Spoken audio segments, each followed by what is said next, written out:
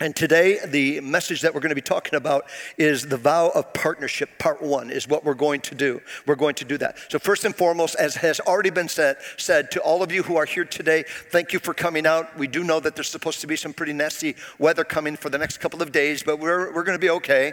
God will be with us. Come on, give me an amen or something. I want to thank you for coming, and especially for those of you who are here for the first, second, or third time. It just really means a lot to us that you come and check out the church, and if this is where you feel God wants you to be, we would love it. If you feel you need to go on, there's other great churches right here in Central New York. Not quite as great as ours, but there are some. I'm just joking. There's some great churches all over the place, and I am really very grateful. I want to get right into the message today because what I'm going to do today is this. Last week, time got away from me, and I didn't even conclude point 1 of the 3-point message that I was going to give. So what I'm going to do is this. Bear with me. I'm going to do about 10, 15 minutes on what I didn't do last week, and I'm going to go into another complete message and dealing with point number 3 of our 4-week series, which is going to be the vow of partnership. You'll understand it as we continue to move forward. I just want to let you know. So let's dig into where we didn't finish last week. There are 4 different vows that we're digging into with this particular series. Vow number 1 is this. It says, I promise that God will be my first priority and my spouse will be number 2. I promise that God will be my first priority and my spouse will be my number 2.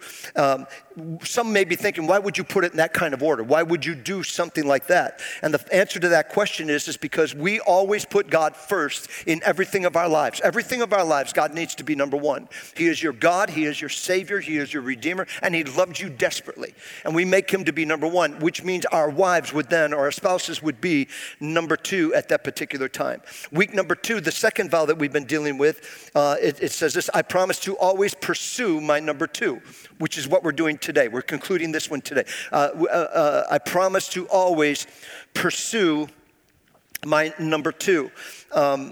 By nature, we pursue after things that we don't have. It's just in us.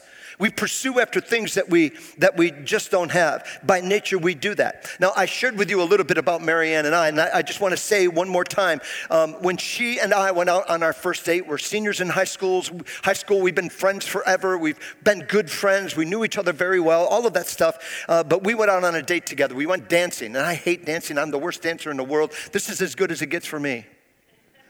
It's boring, it's terrible. But anyhow, we did that. And she came out of the bathroom and she walked right up to me and she kissed me on the lips.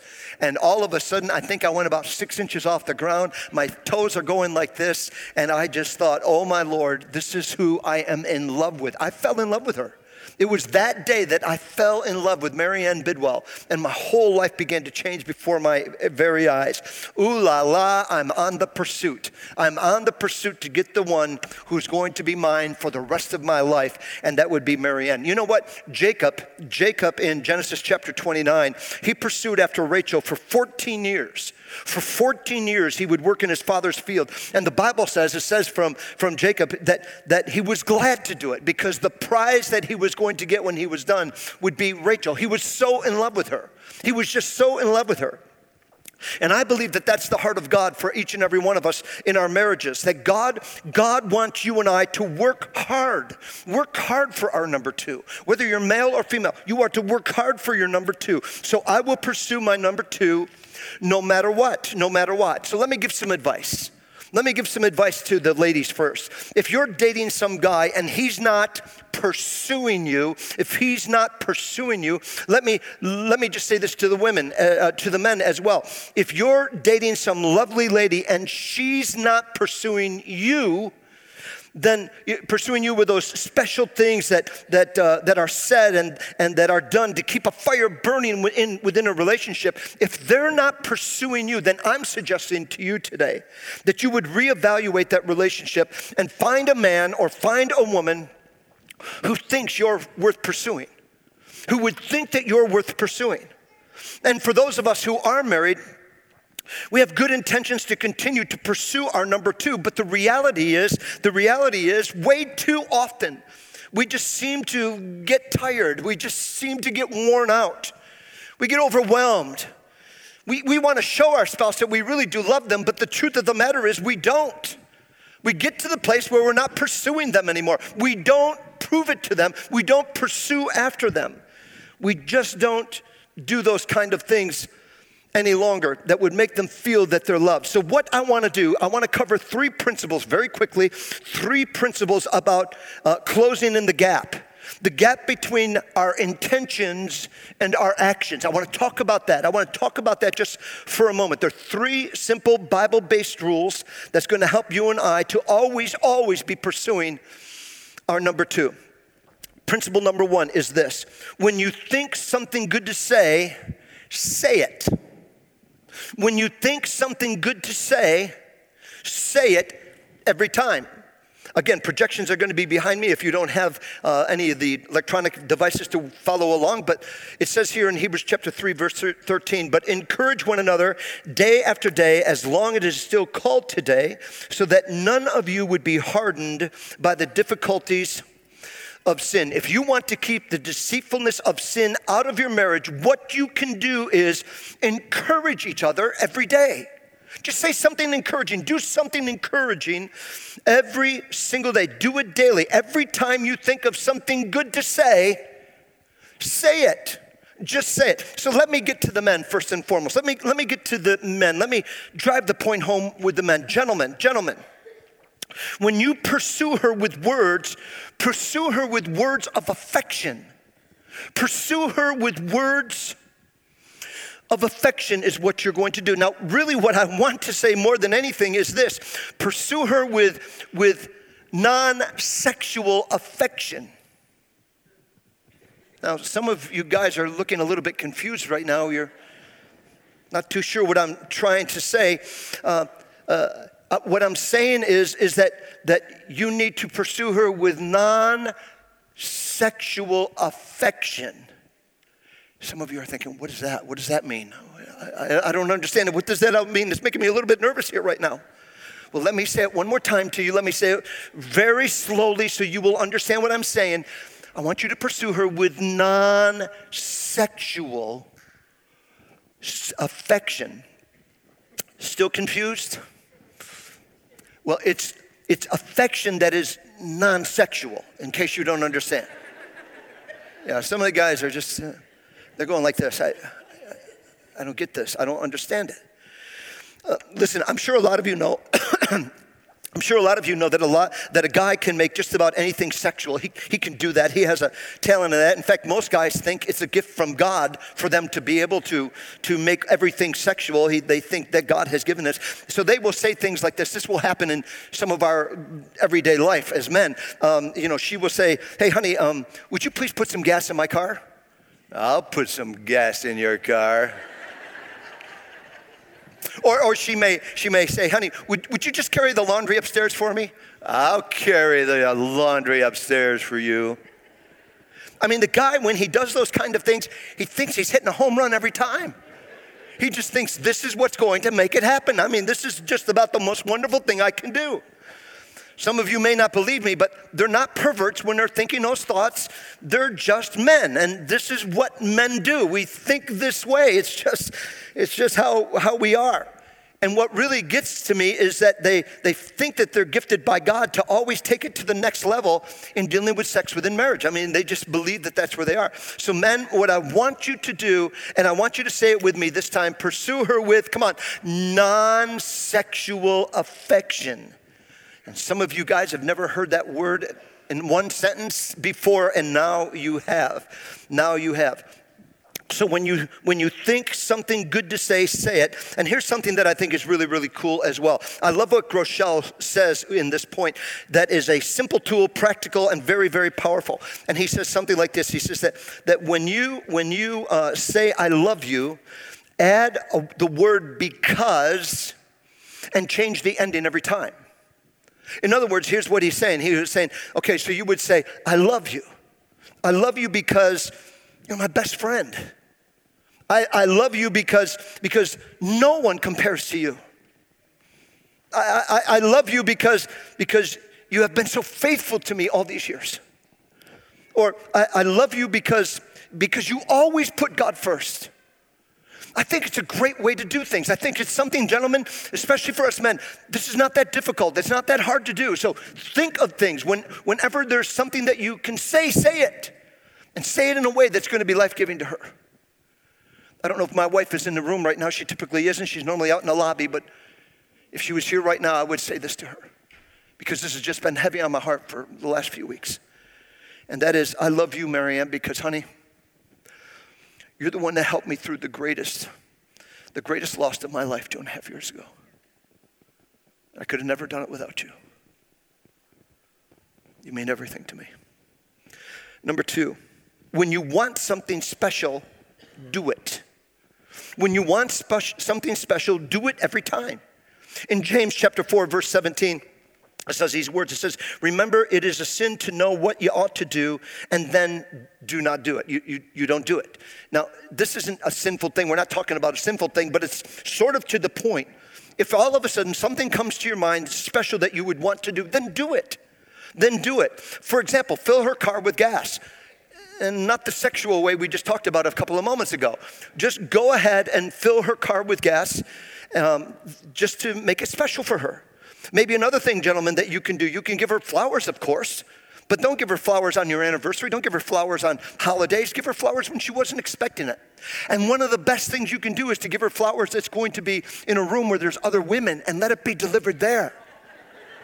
And then just say, all because I love you, baby girl. That's all you got to do. That's all you got to say. Maybe you could give her a gift card to get a pedicure or a manicure. Just do it. I mean, you spent money before, you can start spending money again. Ladies, how about you? How about if you put together something special for him, like a nice dinner and a movie? Get home around 9 o'clock. Give the kids a double dose of Benadryl. Lock the bedroom door.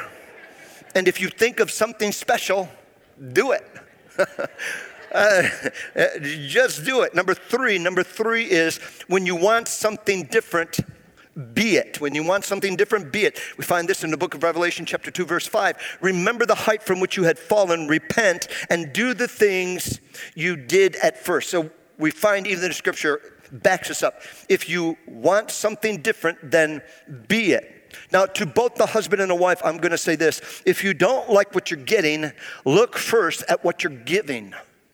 If you don't like what you're getting from him, from her, then I suggest that you look first at what you're giving. Instead of complaining about what you're not getting, ask yourself, what can I give to him? What can I give to her, regardless of the cost or the time that would be involved to show my love? What are those things that I can possibly do? How about a couple of real quick things, simple things? I'm sure you do this already, but when you leave the house, kiss him or kiss her. When you come back home, kiss him or kiss her. If you go to the mall, how about if you hold hands?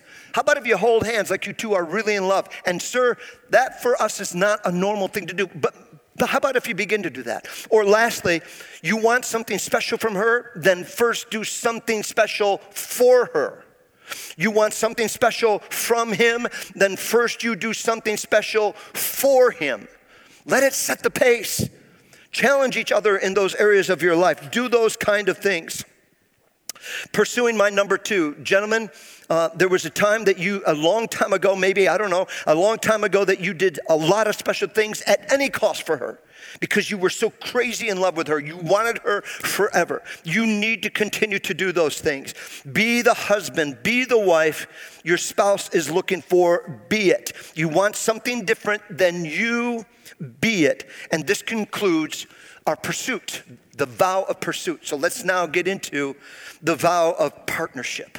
We're now at point number 3, and next week, I'm going to do a part 2 to this one, and it's going to be the entire message, and it's a great message. You do not want to miss next week. But here we are. I'm going to introduce this area of the vow of partnership. So let's get right to the video. We have another video today from our Word of Life couple who are going to share with us their perspective on the part 3 of our vow series. Go ahead with the video.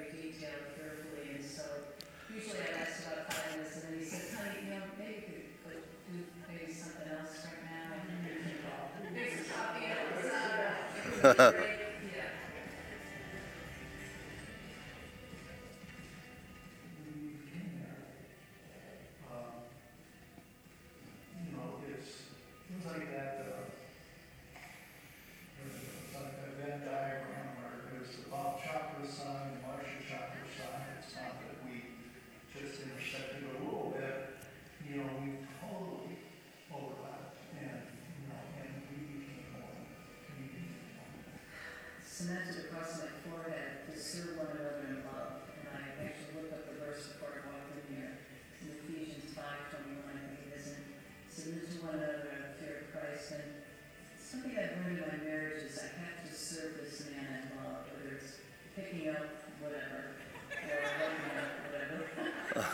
I just have to be committed to doing that and not be a grudge bear about it. Because there's times you have to give 200% to this other person, yet there's times that they give 200% to you. And it's not a 50-50 thing like everyone says. It's 100 definitely. So it's about servanthood. And you can't always be first. Come on, let's give him a round of applause. Great job.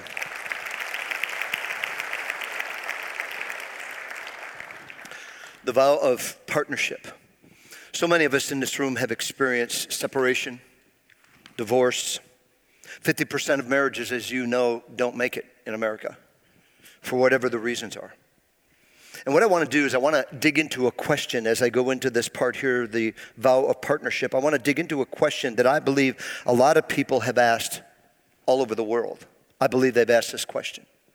The question is this: is it even possible? Is it even possible for a man and a woman to marry and to stay deeply in love their whole life together? Is it possible? Is it possible for a man and a woman to marry and stay deeply in love their whole life together? And I know that there are some who are here in this room right now who have gone through divorce, maybe not your own divorce yet, but maybe you went through the divorce of your mom and dad. Maybe you've experienced that, and for you it was horrible. And now your marriage is struggling. And it's a lot like what mom and dad went through when you were 14 years old and experienced what you experienced. And you ask yourself the question, am I kidding myself? Am I kidding myself? Is it even possible to set your mind and your heart on someone and stay in love, happy together? Is it even possible? And really, I think that's a fascinating question, because in spite of what you've been through, there's something inside of you and there's something inside of me that would say, I think it's possible. I really think it's possible that something like this can happen. Not only do we think it's possible, I believe that there's some that are in this room who think it's possible for you. You're thinking that who I'm with right now, I think that this could last the rest of our lives. I think it's possible that we would stay in love for the rest of our lives. That in spite of how bad things have been for you, or with others that you know and love, you still hold on to the glimmer of hope that maybe someday, some way, in my current relationship or in a future relationship, I'm going to meet that somebody, and we're going to fall deeply in love with one another, and we're going to stay in love, and we're going to grow together, grow old together, and we're going to be madly in love to the very end. That's what I believe that could happen. That's what I'm looking for. And you know what I think? I think if your thoughts are that way in your relationship right now, I believe that that's the image of God within you. I believe that's the Holy Spirit speaking to you about that area of your life. I believe that there's something in you and something in me that comes from God that you would love to find that special somebody, where there's an intimacy level, where there is a commitment level, where there is a constant communication level that you have together that declares throughout your married life that we're going to finish this together. We're going all the way together. More than likely, there are some who are here today who would sit back and say something like this: okay, I think it's possible, but I don't think it's probable. I don't think it could really happen. I think it's possible, maybe even for me, but will it happen?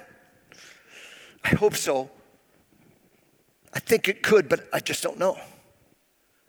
And that's probably a huge number of people that would be thinking thoughts like that. But will it happen?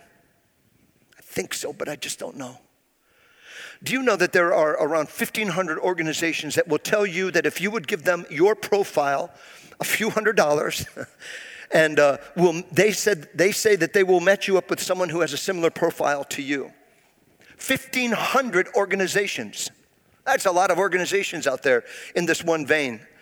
It's never been easier to fall in love, and it's never been easier to connect with a broader number of people with those kind of possibilities. But I would argue, and I would say that probably some of you are not going to agree with me. I'm going to say I believe it's never been more of a difficult time to stay in love together, is what I believe. It's never been more difficult to stay in love together. And yet it's what a huge majority of us people really want.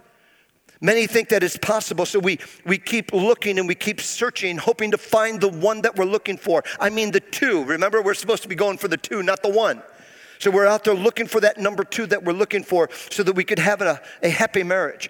But I'm here to tell you, I believe that there are a couple of reasons why it's so difficult to have that happen nowadays, to stay so deeply in love with one another. 3 things really quick. Number 1, part of it is that what you saw and what you experienced growing up. Part of the difficulty for you to fall in love and stay in love is because of what you've seen, what you've experienced, what you saw, and what you experienced growing up. Very few people have ever been around a strong, healthy, romantic, life-giving marriage. Most people have never had the privilege of growing up in a home where mom and dad truly love each other. They really love each other. They're committed to their marriage, and you know it's going to last the rest of their lives. Very few people get to experience that. Consequently, what is modeled and what's told to us by our culture, the law of relationship, the rules of relationship, they are all so out of whack. They are so wrong, yet that's the one that most people accept. Whatever society says, whatever the culture says, whatever the TV stars say who can't keep a marriage, whatever they tell you to do for your marriage, that's who people follow instead of maybe just something that God himself would have to say. And all of that makes it just so impossible for us to really have that opportunity to stay in love with that person. Point number 2. Another huge reason why it's so difficult is the family structure in America.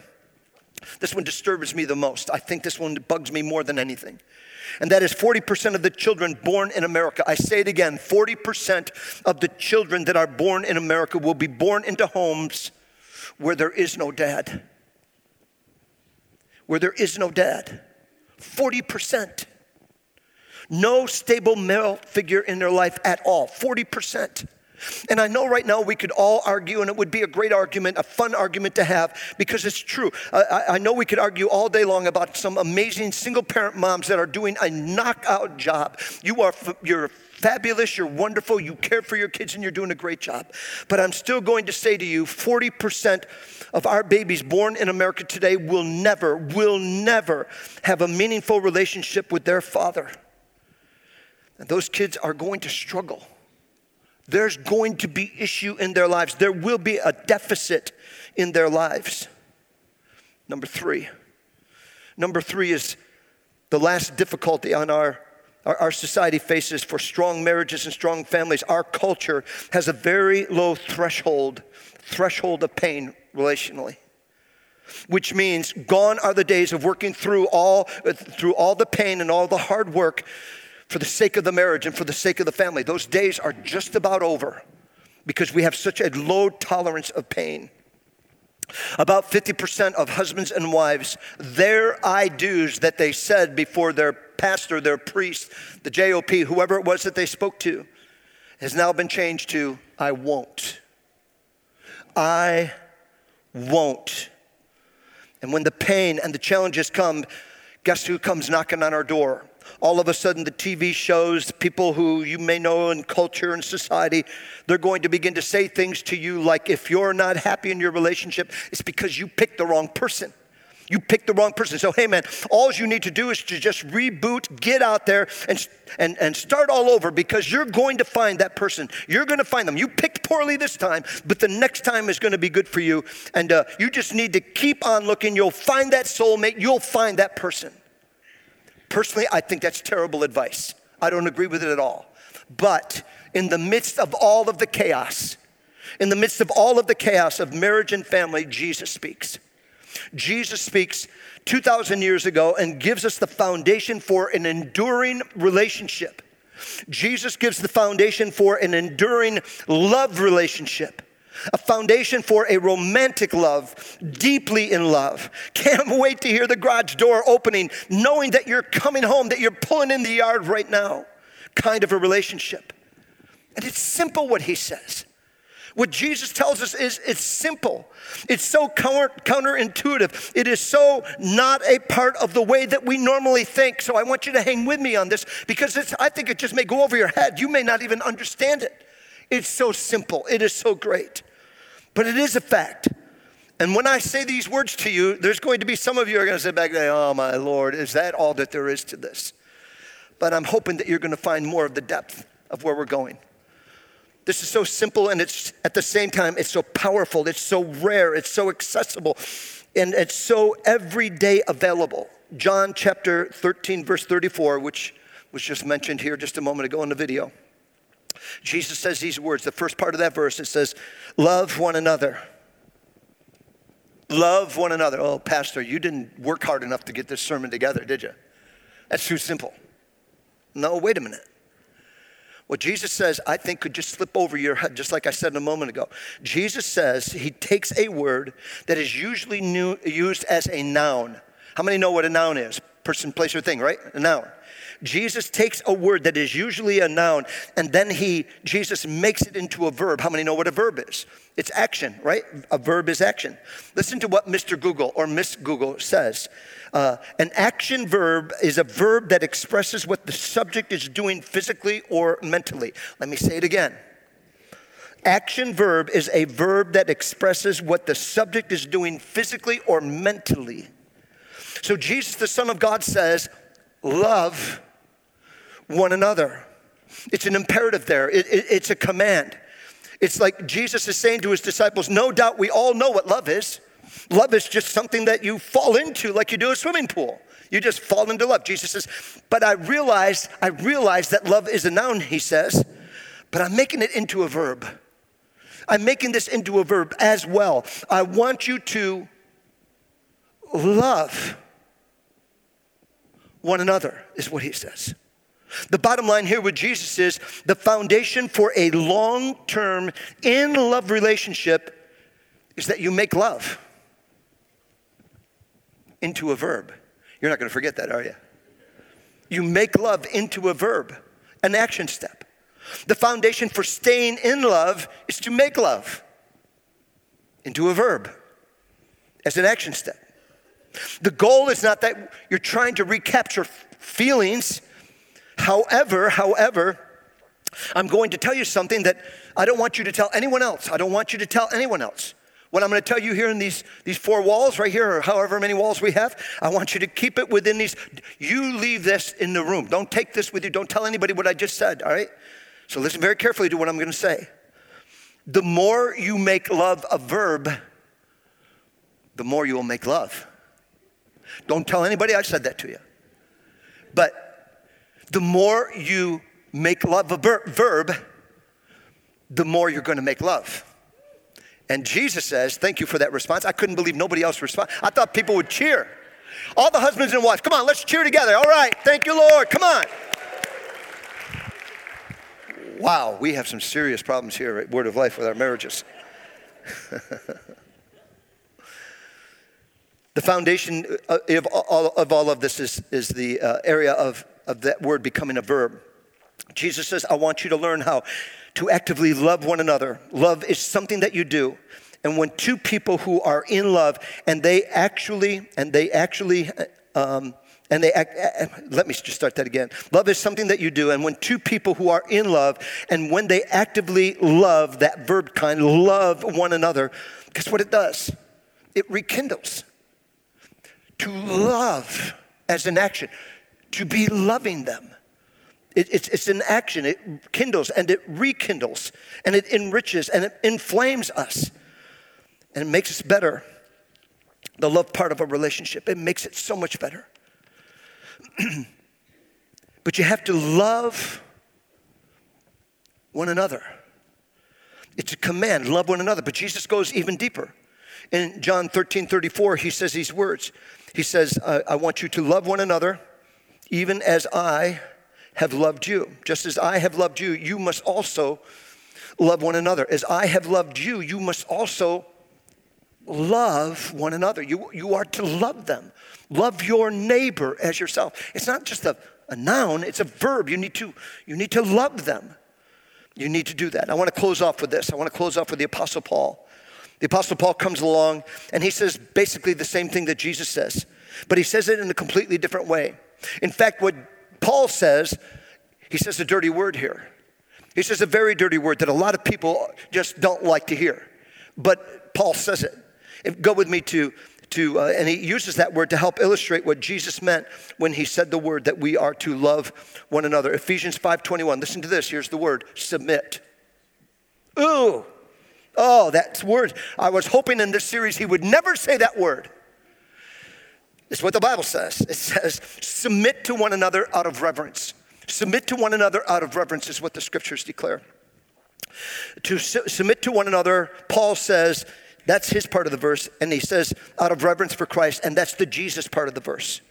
Do you know what all of that means? It means something like this. It means that how you love one another, Jesus said, I want you to take it to a new level. And now with what Paul says, there's like a barb in that. And the barb is that you are to submit to one another. Jesus just says love one another.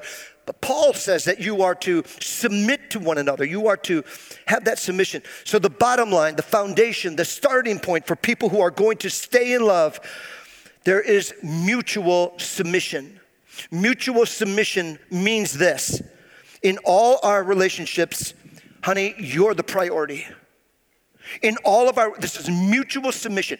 There is this approach in our relationship, in our marriage, in our relationship, honey, you are the one, you are the priority. It goes like this with Marianne and Randy. 45 years we've been married. For me, I say, Marianne, you're the priority. And Marianne comes up to me and she says, no, Randy, you're the priority. No, Marianne, you're the priority. And no, Randy, you're the priority. In reality, what Jesus and Paul are saying to us, that the biggest conflict in this kind of a relationship right here, we're talking about this mutual submission. This whole thing, the worst thing is who's going to go first? Who's going to go first and say, okay, it is about me right now. I accept that. I'll do that. But it's also about you. Randy, it's about you. No, Marianne, it's about you. I don't know if you've ever seen this in real action. I don't know if you've ever experienced it, but it's incredible when you do. When you see two people who love each other so much and their number one priority is you, the spouse, it changes things. It's beautiful. And that's exactly what God did. God did this for every single one of us.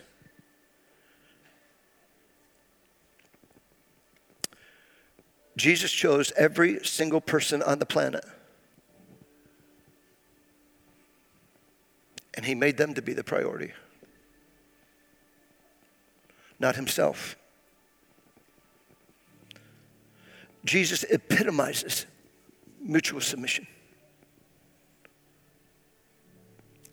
He has made it available for us to be the recipient of all of God's grace and love and mercy, to be completely forgiven of all of our sin, to come to know God personally, and then our whole life becomes radically changed. It's happened to me, and it's happened to most of you. And it happened because of how God had stirred the hearts of people, and they themselves were working with mutual submission. We are to take our cues from our Heavenly Father, who illustrated life in the most unselfish, amazing ways when he gave his only begotten Son to die for our sin. And we take our submission cues from Jesus, who submitted himself in all of that when he willingly gave up his life on the cross on our behalf. Jesus is saying to all of us who believe and who would want to believe, I don't want you to pay the price for your sins. I want to pay for it. I will die for you. In John chapter 15, verse 13, last verse, greater love has no one than this, to lay down one's life for other friends. So the question is it possible? If I could have all of our team out here, I got the singers out here, our prayer team, come on up. Is it possible for two people to fall in love and stay in love forever? Yes, yes, yes, yes, yes, yes, yes, positively yes. How? By making love a verb. Loving him. Loving her. By loving one another and staying in love. You have to make love to become a verb. Love her, love him. By taking our cues from our Heavenly Father, who gave his only begotten Son to die so he would die in our place. And by taking our cues from Jesus, who laid down his life for us so that we would believe. I'm going to ask you if you would please stand to your feet.